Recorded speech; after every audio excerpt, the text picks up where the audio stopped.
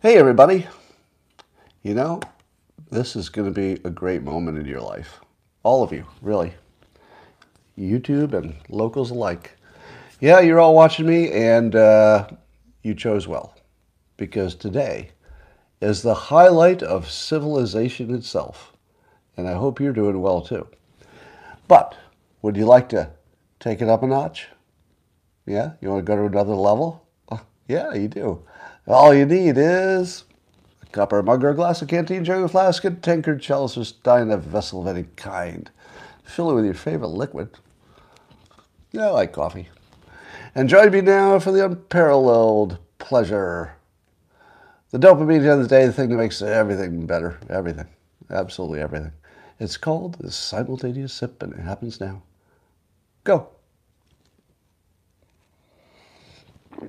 Oh, that was so bad. But still caffeine, and that's good.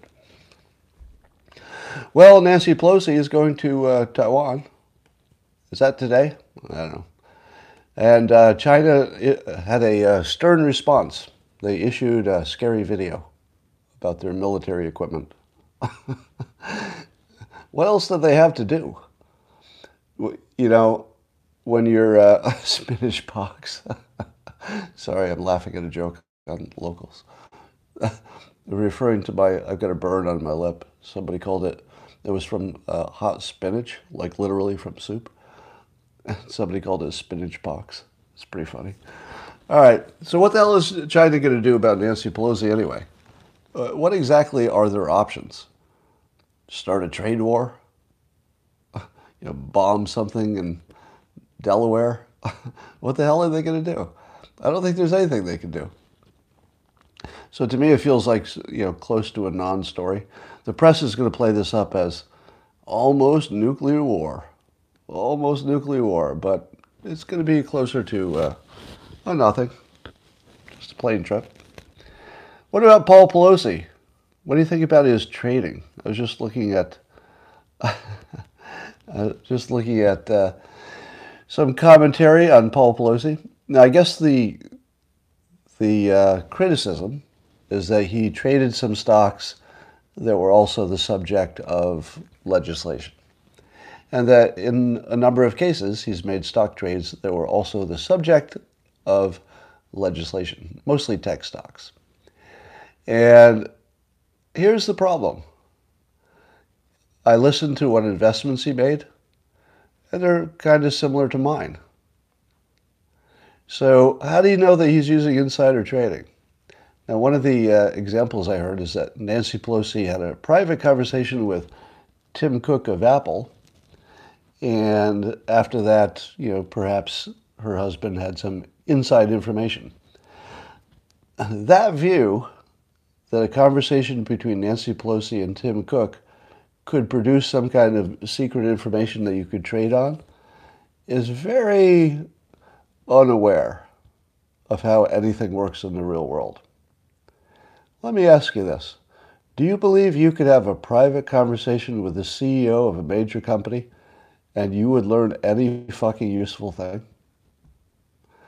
Everybody who actually has any experience in the business world is laughing right now. No.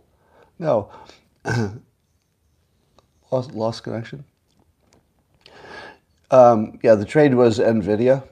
Interestingly, my next door neighbor went to jail for insider trading in NVIDIA once in a different place I lived. So I know a lot about insider trading in NVIDIA just by coincidence. The problem is it's not illegal for Congress. Here's the problem. Should you take away Paul Pelosi's trading ability, the thing that everybody else in the world can do, do you say that Paul Pelosi is the only person who can't trade stocks because his wife has some role in the government? Really? Really, you would have the spouse lose a basic freedom because the wife is trading. All right, here's the thing you don't understand about trading. There's nothing the CEO can tell you that is going to help you. There's nothing. There's nothing the CEO can tell you that privately that can help you. Because if the CEO could tell you that what the CEO knew would really help you trade, there would only be insider trading. There wouldn't be anything but insider trading if that worked. The one and only time that works is when there's like some real serious new technology or something. And that's kind of rare. But if you're looking at a company like Apple, do you think there's anything that Tim Cook could say about Apple that would cause you to trade or not trade that stock? Well, if you're a day trader, maybe. But is Pelosi's husband a day trader?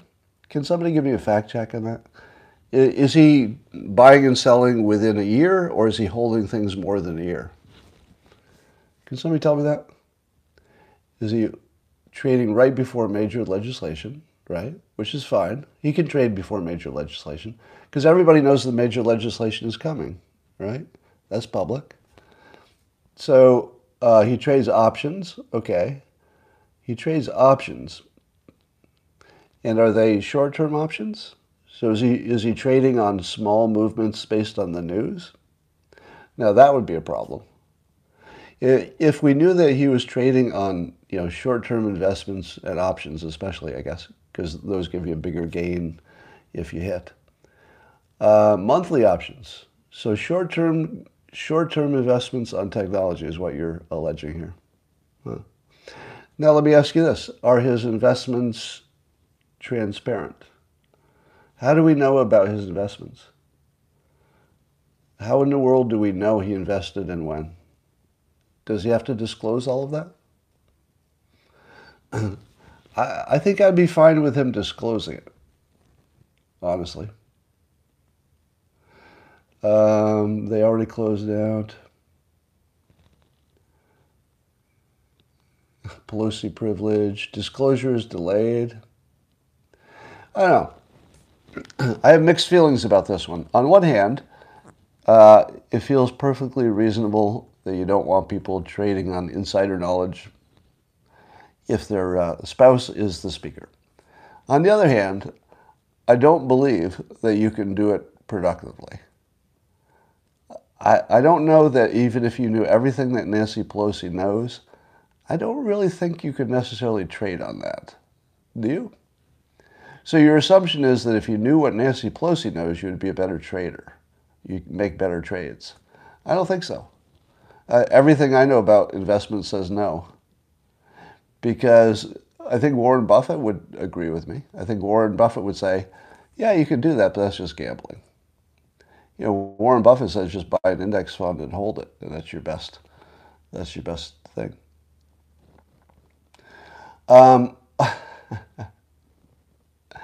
So I guess I have some big questions about the context of this story. So here's the things I would look for. Does he disclose all of his trades? If yes, that's a lot. I mean, that certainly goes a long ways. Should you care about a conversation between Nancy Pelosi and any CEO? Well, if Tim Cook told Nancy Pelosi something like, we can't make iPhones, but we're not telling anybody, yeah, that would be pretty big. Do you think Tim Cook did that? Do you think Tim Cook gave her like secret insider information? I just don't think CEOs do that. I don't think they do it to anybody. I don't think they, maybe their best friend or a spouse or something.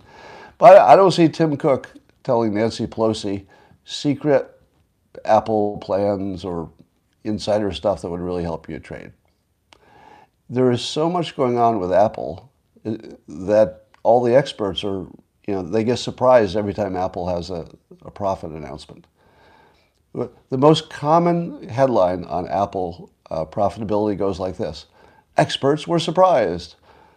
Profits came in much different than they expected. I don't know. So I guess I'm sort of, I've got a mixed feeling about this one.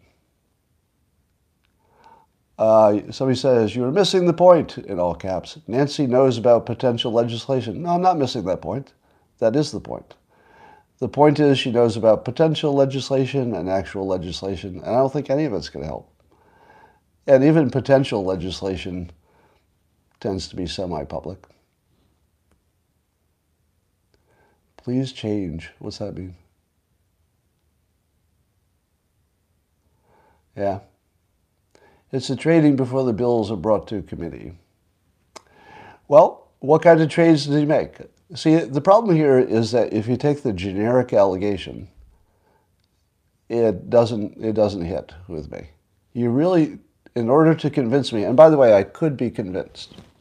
So I'm not trying to defend Paul Pelosi, because I don't know exactly what's going on there.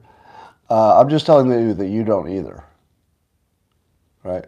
So that's my only point. If you think you know what's going on with his investments, and you probably don't. But I agree that it's sketchy. So if you're saying it'd be better if that didn't happen, yeah, I agree. I just don't know exactly how bad it is. It's hard to tell. All right, I think I have formed an opinion on George Soros, who has been a mystery to me for years. I've been trying to figure out why the hell he's doing what he's doing, or allegedly doing what he's doing.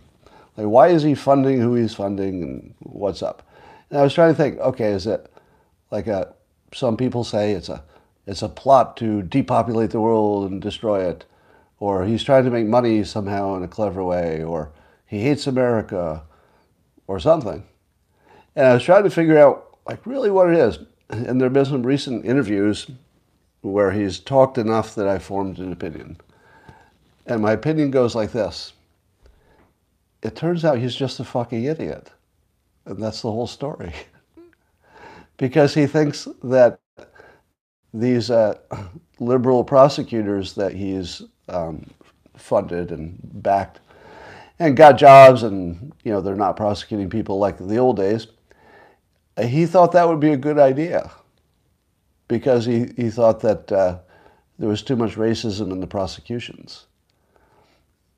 And somehow he had not connected the dots, that the reason that 5 times more black people get convicted is that that's roughly the rate of crime.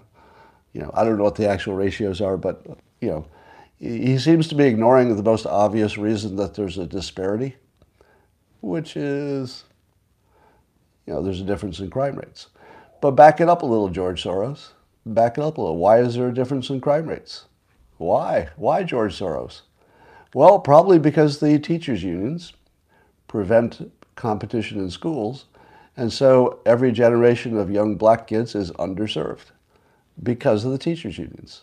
In other words, they're the strongest protectors of a system that does not educate black people. Let me say it again. The teachers' unions are the strongest protectors of a system that does not educate black students the way the way you would want. I think the solution to George Soros is to get him on the right problem. I actually think that George Soros might be mathematically brilliant, which allowed him to make money, but he might be kind of a moron about sort of general, ordinary things. When I listened to his description of why he was funding the liberal prosecutors, it didn't sound like a smart person talking. And for the first time, I thought, oh, there's one explanation for all of it. He's not that bright. He thinks he's helping, and he's not that bright. So would you buy that, or do you buy the conspiracy theory? Because somebody's not so bright explains a lot of stuff. Have you ever seen Rob Reiner tweet?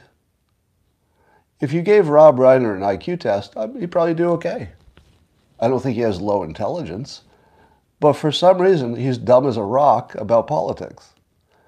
Stephen King, probably smart enough to write some good books. You got to be pretty smart to do that. But you see his tweeting about politics and you think, he's dumb as a rock. So it seems to me that we have plenty of evidence of people who could be brilliant, in their careers, and dumb as a box of rocks about some really basic general stuff about how the world works. So that's my current working hypothesis, is that he's just underinformed and a little bit not too bright. Here's how you fix it. See if you can get somebody to get to Soros and say, you're aiming at the wrong target. If you want to make a difference, you could get everybody on your side. You could fix, I mean, with his amount of influence, he could probably make a big difference in fixing school systems and the teachers' unions, etc. So instead of trying to destroy George Soros, I would take the stalker philosophy. Do you know how you stop a stalker? Have I ever taught you this? This is something I learned from somebody who was an expert at stopping stalkers. Do you know how you stop them? You don't. It's not possible. Because whatever turns somebody into a stalker doesn't turn off. The only thing you could do is make it harder to stalk one person, and they will move their stalking impulse to another person, which is horrible. But if you're working for one client, it's good enough for that client because it gets the stalker into another stalking situation away from you. I suspect that Soros needs to do something or wants to do something very badly about what he would see as social injustices, and he wants to do something. So instead of criticizing him for doing the wrong thing, maybe move him to another target. Move him to the teachers' unions to try to neutralize their negative influence. I feel like he could be converted. Scott, do you know Bill Gates personally? No, I've never even been in the same room with him. Never had any contact whatsoever. And I don't know who could get to George Soros or how, or maybe you get to his son. Maybe that's the way to go. I don't know. But I feel as if his influence is perhaps well-intentioned. How many of you would accept that his intentions, they don't seem to be going well, but don't you think he's trying to help? I think the people who say he's not trying to help, what is he trying to do? What do you think he's trying to do? Do you think he's trying to destroy America?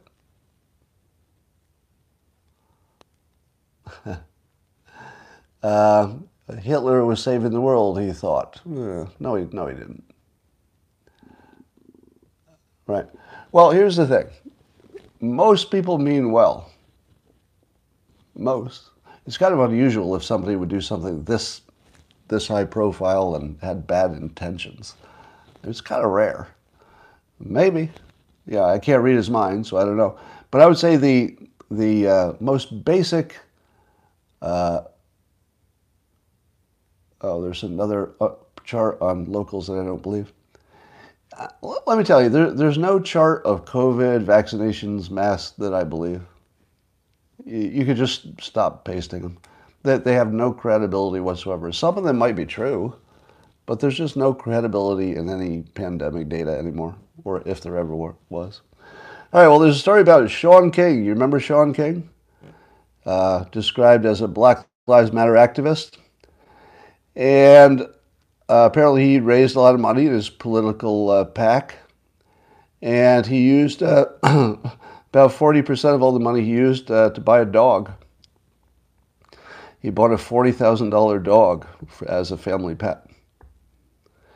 Let me say that again. This is an allegation. I'm not making the allegation. But the news is alleging that Shaun King, a BLM activist, used something like a huge portion of all the money donated to the Political Action Committee to purchase a $40,000 dog for his family. Now, here's the first question you might ask yourself. Isn't this a little too on the nose? I think I saw this on Fox News. It's a little too on the nose, isn't it? You believe this? Do you think he bought a $40,000 dog with his BLM funds? Maybe. And then the rest of the story says that it turned out not to be a good family dog, so he gave it back. I don't know if he got his money back. It was some kind of like prize special dog, a dog show dog that was going to win dog shows, I guess. But it was, too rambunctious for a family dog, so he had to give it back. Too on the nose? I don't know. I feel as if there's something missing in the context of the story because it's a little too neat. I want to believe it because, my bias makes me want to believe that he bought a $40,000 dog. I want to think that he was that ridiculous. Well, I can't go there. I can't get all the way to believing this story. I want to, but I can't get there. Speaking of fake news, you all know the story of Jon Stewart advocating for the veterans, funding for health care, especially over those burn pits, etc. And the story goes that there was some early bill that the GOP liked, but then they said no to the bill when it was, the final bill, but nothing had changed. And then all the people on the right said, Jon Stewart, you are so uninformed. You don't realize that the Republicans voted against it because it had a bunch of pork in there.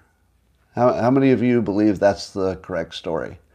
That Jon Stewart was uninformed about all the pork in there, and so he got excited and didn't realize that the reason the GOP didn't like it is because of all the pork.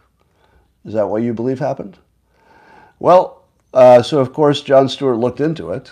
He got trolled to death on Twitter over his complete lack of knowledge of the bill. So he looked into it and he concluded this.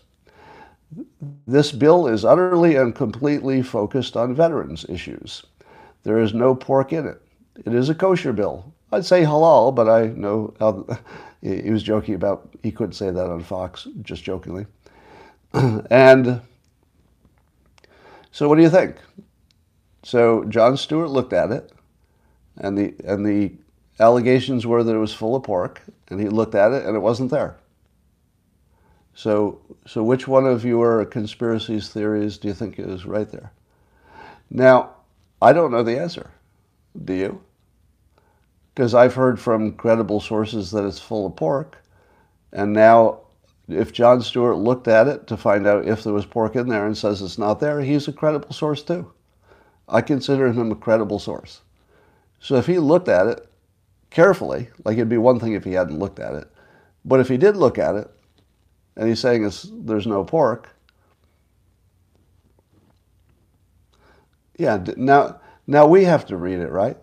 Why can't the news settle to Jon Stewart and pundits on Twitter to tell us what's in the bill? That's pretty bad. So I'm going to revise what I said about this situation to at least be open to the possibility that Jon Stewart is completely right. There's probably some, it was one word.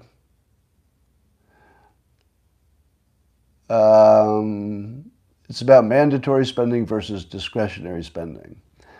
But if Jon Stewart doesn't care about that, why do we care about that? The CBO score.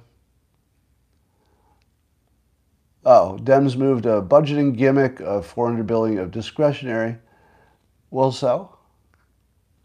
How is that relevant to Jon Stewart's issue? Does Jon Stewart care? Does he care where the money came from? I don't see your point.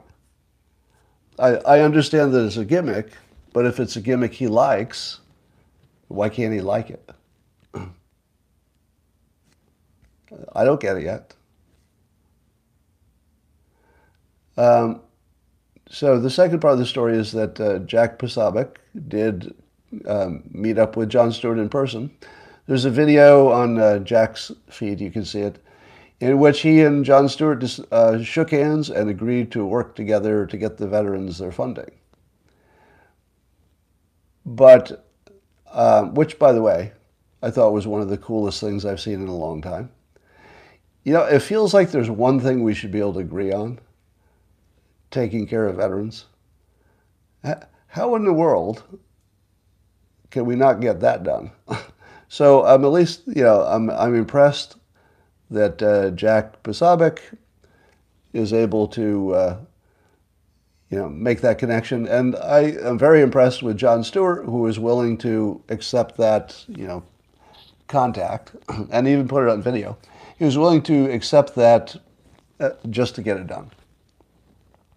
Now, I see what you're saying on the locals platform. Everybody's saying, but there was a gimmick. There was a budgeting gimmick that the Republicans disagreed with. So it's the gimmick. But I'm not. But if Jon Stewart doesn't care about that gimmick, it doesn't matter. I mean, it might be a gimmick, but what if it gets the money for the veterans? I'm missing the whole point here. How is it that we got this far? There's a $400 blank check for veterans' health, right? Is there? You're saying that there's for using the gimmick. The gimmick was there in the prior bill as well as this one. So Jon Stewart was right that not one word of the bill changed from the time that all the Republicans voted for it to the time they didn't. So look at how confused you are in this story. So I'm just looking at the comments. They're all over the place. So here's the thing that we can conclude. We don't know what's in the bill. We're not so sure that anybody does. That's what I can tell. If the reason that we're arguing it is there's something confusing in it, then I would have voted against it, frankly. Let me put it this way: if you can have this discussion, then the GOP is right to vote against it. Would you accept that? The fact that we're having a discussion where we can't figure out what's in the bill, that's a good enough reason not to vote for it. I would vote against anything that's not clear.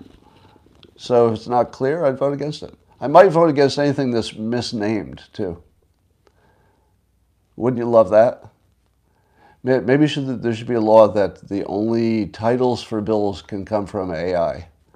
So AI can read the content of the bill and then create a title, but humans aren't allowed to do it anymore because we'd all be liars. There's the first example. Now, somebody says the $400 billion in the bill is not for vets. Now, maybe you're right, but answer me this. Do you think Jon Stewart is not smart enough to read the bill and not know that it's for veterans? So I get what you're saying about the 400 million not being specified. So you're saying that Jon Stewart simply can't read the bill. I'm not going to buy that. Sorry. I mean, it might be true. It might be true. I don't know. So here's what I think. I think both sides don't understand this one. My guess is that nobody understands what's going on. Look, maybe literally nobody. I mean, maybe Jack Posobiec and Jon Stewart can sit with some senators and figure out what the hell's going on. And I think that's the plan. I think Jack wants to bring the parties together as much as he can and see if they can even understand what's in the bill. Somebody says they read the bill and they think Stewart is correct. So here's something we can conclude. People who have read the bill have different opinions what's in it. Would you agree with that statement? Would you agree with the following statement, that people who have read the bill disagree on what's in it? Is that fair to say? All right. So if people who read the bill disagree what's in it, should you vote for it? No. No. The fact that people disagree on what it says, that's reason to vote against it. So I'm going to go with the GOP on this. I didn't think I'd end up here, by the way. I thought I was going to end up, what the hell's wrong with the GOP? They're being too political or something. But if you tell me that this many people who actually read the fucking bill don't even know what's in it, you don't vote for that bill. I'm completely on board with not voting for bills you don't understand. That's got to be a standard. Wouldn't you love somebody like, some well, it doesn't matter who, some candidate for president to say, we have to make bills understandable or you shouldn't vote for them? That's got to be basic. All right. Here's some possibly good news or possibly the end of the world. You can never tell. But Ars Technica is reporting that genetic engineers in China have developed crops that can thrive with less nitrogen. And there's a strain of rice that's 40 to 70% higher yield, and you wouldn't need nitrogen. Now, nitrogen, I guess, comes from burning, is made from natural gas. So it's bad for the environment to make nitrogen, they say. So you could grow tons of more rice and use less natural gas. What do you think? Do you think that's a big deal? I saw one critic say nothing in nature is free, and if you get more of this grain, it might have lower nutritional value or something. I don't know. I'm not sure that one leads to the other. Are we still watching? We're tracking the flight of Nancy Pelosi's flight. See if it gets shot down. All right. Speaking of shot down. Anyway, the good news is maybe there will be some genetic strain of plants that don't need fertilizer. Because we do have a fertilizer shortage as well as we don't want to use gas for nitrogen, I guess. So the Al-Qaeda leader, Ayman al-Zawahiri, got killed by a Biden drone strike. Took him out on a balcony in Kabul. And I can't tell if this makes a difference. You know, but killing bin Laden made a difference, and we definitely needed to kill this guy. So I'm going to give the Biden administration full credit with no... This looked like a clean kill to me. The reporting looks like a clean kill. So if Trump had done this, I'd be applauding him. So I'm going to applaud Biden. It looks like he did a nice clean kill. There was nobody, apparently there were no other innocents killed. The weirdest thing about this story is that this top Al-Qaeda guy has a wife and kids, and he travels with them. How do you travel with your wife and kids if you're a top terrorist? But they did get hurt, so I guess that's good news. Yeah, I don't think it makes any difference, does it? I'm not sure exactly what Al-Qaeda was doing lately, but it doesn't seem like it would make much of a difference these days. So there was a study looking at the conflicts of interest for members of the U.S. 2020 Dietary Guidelines Advisory Committee. So the government has this advisory committee to come up with dietary guidelines. Now, wouldn't it be a problem, just asking, if the people who came up with the dietary guidelines had conflicts of interest with big food companies? That would be a problem, right? Because you wouldn't want your dietary guideline advisory committee to be a bunch of people who work for big food companies. Then all your guidelines would be ridiculous. So the study looked to see how many people on the Dietary Guidelines Advisory Committee had conflicts of interest, and it was 95%.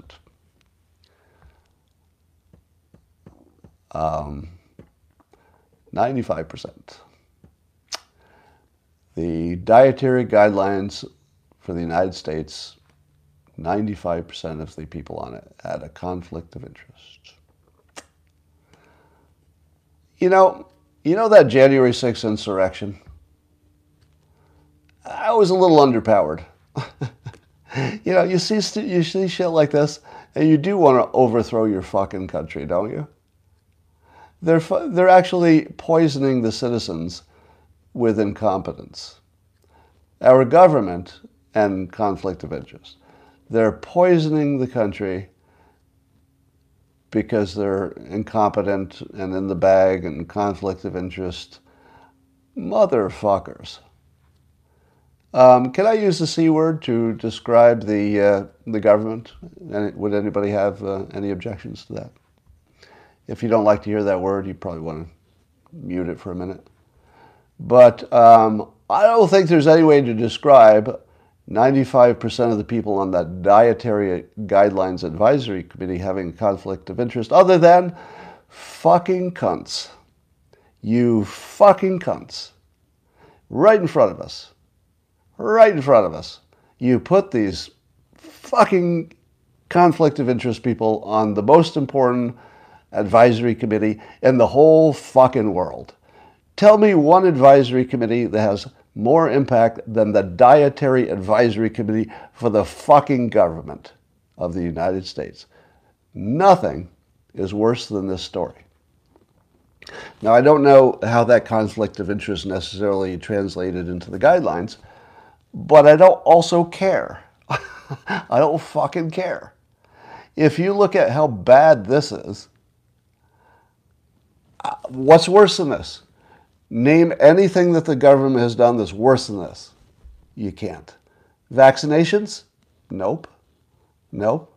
If everything you said about vaccinations is true, like the worst conspiracy theory, it's not even close to this.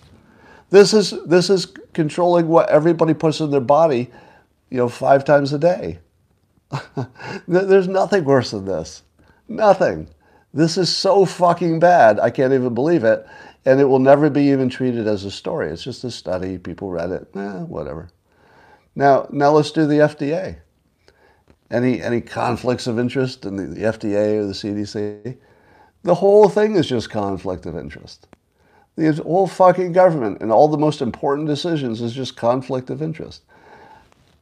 And it's sort of laying right out there where we can go look at it ourselves. And there it is. So I'll tell you, it's hard to support a government that's not trying. Yeah, I'm very forgiving of mistakes. If Biden had tried to kill Zawahiri and killed some civilians and missed Zawahiri, I would be telling you it was still a good try. And I'm sorry about the victims, but mistakes are mistakes. It was still a good try. So I'm not the guy who gets on mistakes, but this isn't a fucking mistake. This is the system. This is the way it's designed, apparently, to bring in all these conflict of interest people and put them in the wrong positions. So you fucking cunts for poisoning the country. It's hard to even generate the right amount of outrage for this. It's just hard to do. Well, let's talk about the misery index. There's something called the misery index that it's an unusual model for economists, I read. So what it does is it combines, inflation and unemployment to create a measure of voters' likely attitudes when they cast their ballots. Now, if you use this measure, it suggests that Democrats are just going to get annihilated in the midterms. But it's weird because you add inflation and unemployment rates, but actually the unemployment rate is not bad. So it's really all in the inflation number. So it really comes down to, will inflation, kill the Democrats, or will the Democrats successfully argue that Biden is lowering inflation? Because that's what they are arguing. And there are some economists who apparently say, it might make a difference, his latest bill. We'll see. All right. So there wasn't much else happening here. Did you see anything else happening? I was talking about this before I went live on YouTube. Paul Krugman is tweeting yesterday, the problem may be that the Biden economy boomed too much, feeding inflation, and that it now needs to cool off, which may involve a recession, but hasn't yet. So Krugman tried to explain that Biden was too successful, and his being too successful may have led to a little inflation, but that'll cool off. That's not wrong.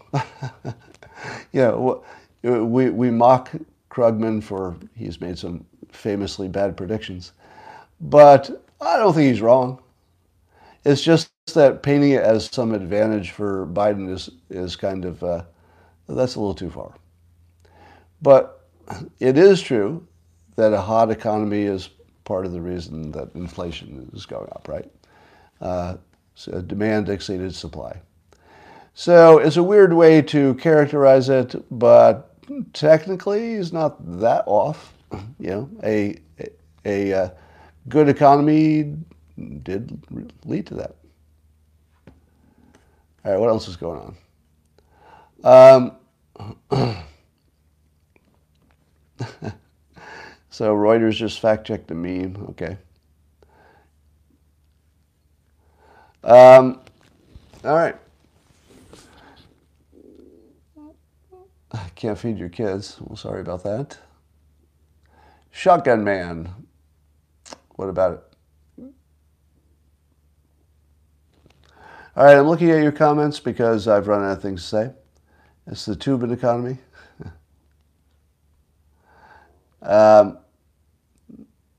I thought a good economy was more balanced and sustainable. Chauncey Gardner says, yeah, Chauncey Gardner. Yeah, I think the supply chain situation is that the ships are getting...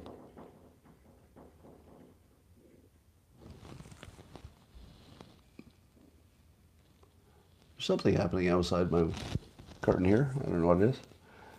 Probably a sneak attack. What's on my lip? A burn. It's not monkeypox. Burned it on twice heated soup. Bad mistake. When will you be able to buy the new book? Well, I've got to write it first. It's coming along really well. Would you like to see what's in the new book? I'll give you a little. Preview. Okay, that's not good. Why is my book not showing up? There it is. All right, a little bit of a preview. I'll tell you what kinds of... Oh, God. All right.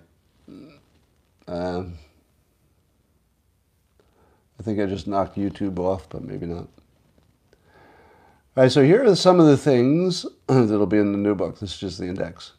So the reframes, the reframe is usually just one sentence that replaces the one sentence description of how you were thinking before. I have everything from handling criticism, judging people, reprogramming your brain, managing time, directly improving your happiness, how to look at the world, handling complaints, luck, sleep, exercise, diet, art, freedom. So I've got 71 pages and probably 70 or so reframes. And let me ask you this. Would you buy a book that had, I don't know, there might be 100 when I'm done, 100 reframes under the promise that one of them would change your life? Probably. And the other 99 might not have an effect on you, but one of them would completely change your life, and it would be different for each person. So the reframe you need is different than the reframe I need.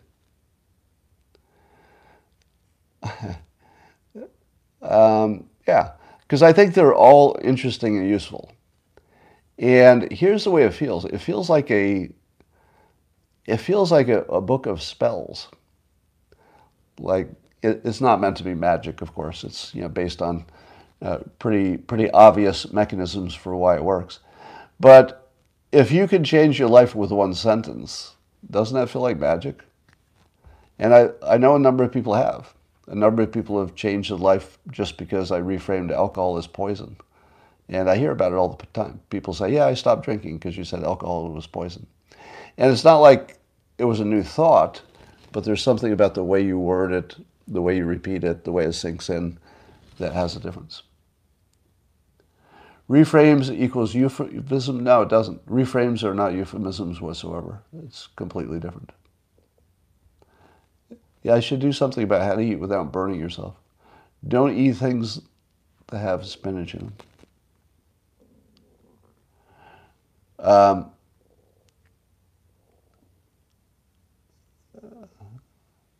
You did that with processed foods. Yeah, I actually thought that one of the working titles would be the Book of Spells, because it does feel like that. All right. How many of you would buy this book when I finish it? I'm pretty sure that almost everybody would get at least one reframe that would completely change your life. Almost everybody. All right, good. Good to know. All right, that's all I have for today. And curious about managing complaints. I can do that for you.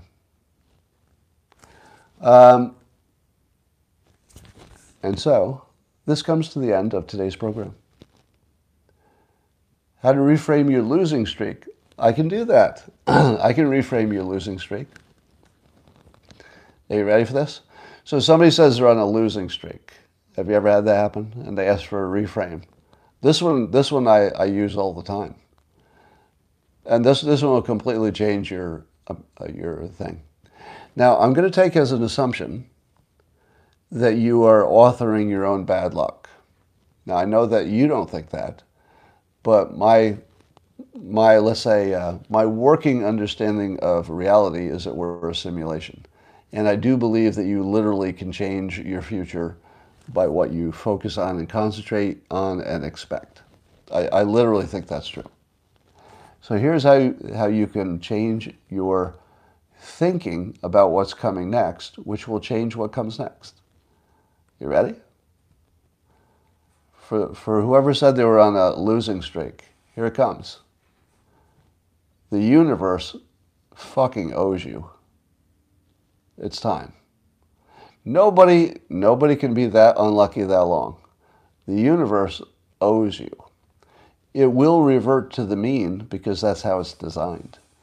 It's designed to revert to the mean. It can't screw one person forever and just keep them underwater. You know, unless you die, you're going to be reverting to the mean, and there's nothing the universe can do about it because statistics and the odds drive everything. And the statistics say, even if you did flip a coin and get heads 5 times in a row, if you keep flipping, it's going to be 50-50 over time, right? You will always revert to the mean. Here's the way I've used this very reframe. And by the way, this is one of the most effective ones I've ever used. My childhood, as I've mentioned a few times, was, let's say, less than ideal. Does anybody have that situation? Anybody have a childhood that was less than ideal? Probably. A lot of you. Here's the reframe. There's no way that can last. There's no way that can last. You can't be unlucky all the time. Luck has to revert to the mean because it always does. That's how statistics work. If you had a terrible childhood, the odds of you getting a little bit luckier later are pretty good. The odds are in your favor if you had a terrible childhood. Do you know who I feel sorry for? Literally. This will sound like a joke or something. You know who I feel sorry for? People who had really good childhoods because they're fucked. How many times have you seen it? Good childhood? Adulthood didn't go so well. Now, it's not every person every time, right? But as a general rule, people who have ideal childhoods grow up soft and they can't push through. People who had terrible childhoods can push through anything. So to you who had the losing streak, you're still alive, right? You're still alive. Not only are you still alive, but you did the one thing you needed to do to turn it around. You came here and you asked for some advice. The people who say, I got a bad streak, but I'm going to do something about it, the do something about it part is what sets you apart. You could have easily said, I had bad luck and I'm just going to deal with it. I guess I have more bad luck coming. But you did not. You came to the one place in the world where you could ask the question to somebody who would actually give you a good fucking answer. Me. I don't know if there's anybody else who could answer this question as well, and I'm honest, right? Like, I'll be happy to tell you what I'm good at and what I'm bad at. I'm very bad at eating soup. Very bad. There are lots of things I'm very bad at. But there's nobody in the world who can answer that question better. What to do about your bad streak. I just changed it for you. Once you understand that luck just can't work like that all the time, and that you're probably controlling it by your thoughts, well, I just changed your thoughts. Your thoughts now are, oh, you're right, it can't really be bad luck all the time. The universe owes me. Just say that sentence. That's your reframe. The universe owes me. And watch how it produces. Watch how believing that the universe owes you. And by the way, that doesn't mean you're not going to work and do things. You know, you're not going to sit on the couch and wait for it to come to you. You're still going to go out and get something, right? You're a hunter, not a waiter. Not somebody who waits. You're a hunter. And I could tell that you're a hunter because you came here and in public asked that question. Consider that you probably have control of your ego because you could say you're on a losing streak in public. I mean, that takes a little guts. So I think that your odds are going to look good, and check back with me in a year. I feel like some good luck is coming your way. Statistically speaking, there's some good luck coming your way. And just keep improving your talent stack and increasing your network. You'll be fine. You'll work it out. It sounds like you have what you need. All right. Don't think that the universe owes you in general. That would be a mistake. What the universe owes you is a statistical truth. And the statistical truth is that it can't make you unlucky all the time. You just can't do that. Now, I do have a section on how to manage your luck. And I wasn't planning to do this, but I'm going to give you the reframe after I refresh this page. I'm going to give you the reframe for luck. Some of you have heard something like this from my book, How to Fail at Almost Everything and Still Win Big. But let me tell you how I'm going to frame it here. The usual frame of luck is that luck is random and can't be managed, right? Luck is random and can't be managed. Here's how you can manage it. Go where there is more luck. That's it. That's the whole thing. Don't sit on the couch. There's no luck that's going to find you on the couch. But if you go out and meet some people and do some things and put some energy into the world, well, then luck could find you. If you live in the smallest town in the world and you decide to stay there, well, luck could find you, but it's going to be kind of hard because there's not much energy. There's not much happening in your little town. So go to a bigger town. Go to where there's more people. Go to where there's more energy. What about the job? Take a job in an industry that's growing. Never take a job in a stable or shrinking industry, even if it seems to be the perfect commute and all that. You got to take a job in a growing entity, whatever that is. Find something that's growing. And if you do those things, luck can't avoid you. You just stay alive, stay in the game, and go where the energy is. And the most energy produces the most luck. So if you're in a low energy environment, go to a higher energy environment. If you have one talent, try to intelligently add some compatible talents so that you are more valuable. It will seem like your luck increased, but it will just be that you increase your market value. You have goals, but you don't reach them. The problem is maybe that you have goals instead of systems. If you had a system of doing something every day that would move you toward your goal, your luck would look a lot better, right? So you can't manage luck like in a direct, absolute sense. You can't change whether you win at a slot machine, for example. But you can go where there's more stuff happening, and you can add to your talent stack. That will produce luck. You can use systems instead of goals. That will produce luck. It's actually designed to produce luck. Specifically, what's good about a system is that even if the thing you thought you were aiming at doesn't work out, your system will still prepare you for other luck. Example, going to college is a system, but we don't always know exactly what job we're going to have. So let's say you're aiming to be a writer. So you go to college and you get an education that's compatible with being a writer for, I don't know, magazines or books. And then that doesn't work out. Your system still gave you this platform for which there are all kinds of things that you could do because you're now capable of doing all kinds of communication-related things. So luck, in that case, would be preparing a set of skills that had lots of different possibilities. So of course you're going to get luckier because you can do more stuff.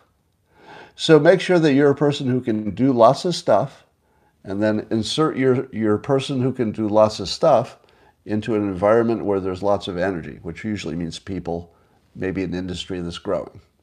If you do those things, your odds of luck just go through the roof. It would be hard to fail in the long run if you just did those things. And try not to be a drug addict. That would be a problem. If addiction is your problem, and I'm not saying it is, but if it is, that's a whole different path. You've got to deal with that first.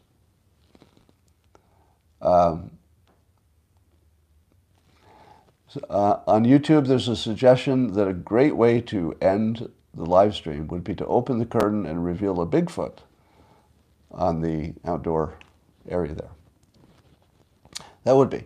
I saw in the news that the Loch Ness Monster might be real. Apparently, their fossils have been found in other places, not Loch Ness, but there have been fossils of freshwater dinosaurs that were aquatic and had the general shape of what people imagine Loch Ness Monster looks like. And there's a belief that such freshwater swimming dinosaurs could have easily been in Scotland as well. So there's that. Pelosi has landed. That's one small step for a hag, one giant step for traitors. It's cruel but funny. How can you reframe to get rid of laziness? Laziness, well, there are lots of ways to approach it. I think everybody's lazy until they have a good opportunity. So one part of it is making sure that you're around opportunities, things that will pull you. The other thing is micro steps. If you're lazy, don't do the big thing in your head. Just do the smallest thing that moves you in the right direction. So that's basic advice that I've been giving for years. Just do the smallest thing. Make a phone call or write down a phone number. That's all you need to do today. Today, just write down a phone number or look up a web page. That's it. Tomorrow, do something else, but just, also easy and small. And you also want to combine your best energy periods with the things you need to do. So most people have a good energy at some point of the day, but maybe less energy later. So make sure that the things that are important in your life get moved to the good energy time. The classic mistake of losers is to use their high energy time for their entertainment and to use their low energy time for their work. You will get a predictable outcome if you do that. Yeah. Remind them about the micro steps more. So, the micro steps is just, if you're sitting on the couch and you can't imagine, let's say, starting that new landscaping business that you have all the skills for, but you just need to get going. Don't imagine all of it has to be done. Just take the first step. Maybe you shop for a new lawnmower. Maybe you ask somebody, if I were to try to start this business, would you help fund me? Usually a relative. So just do the smallest thing.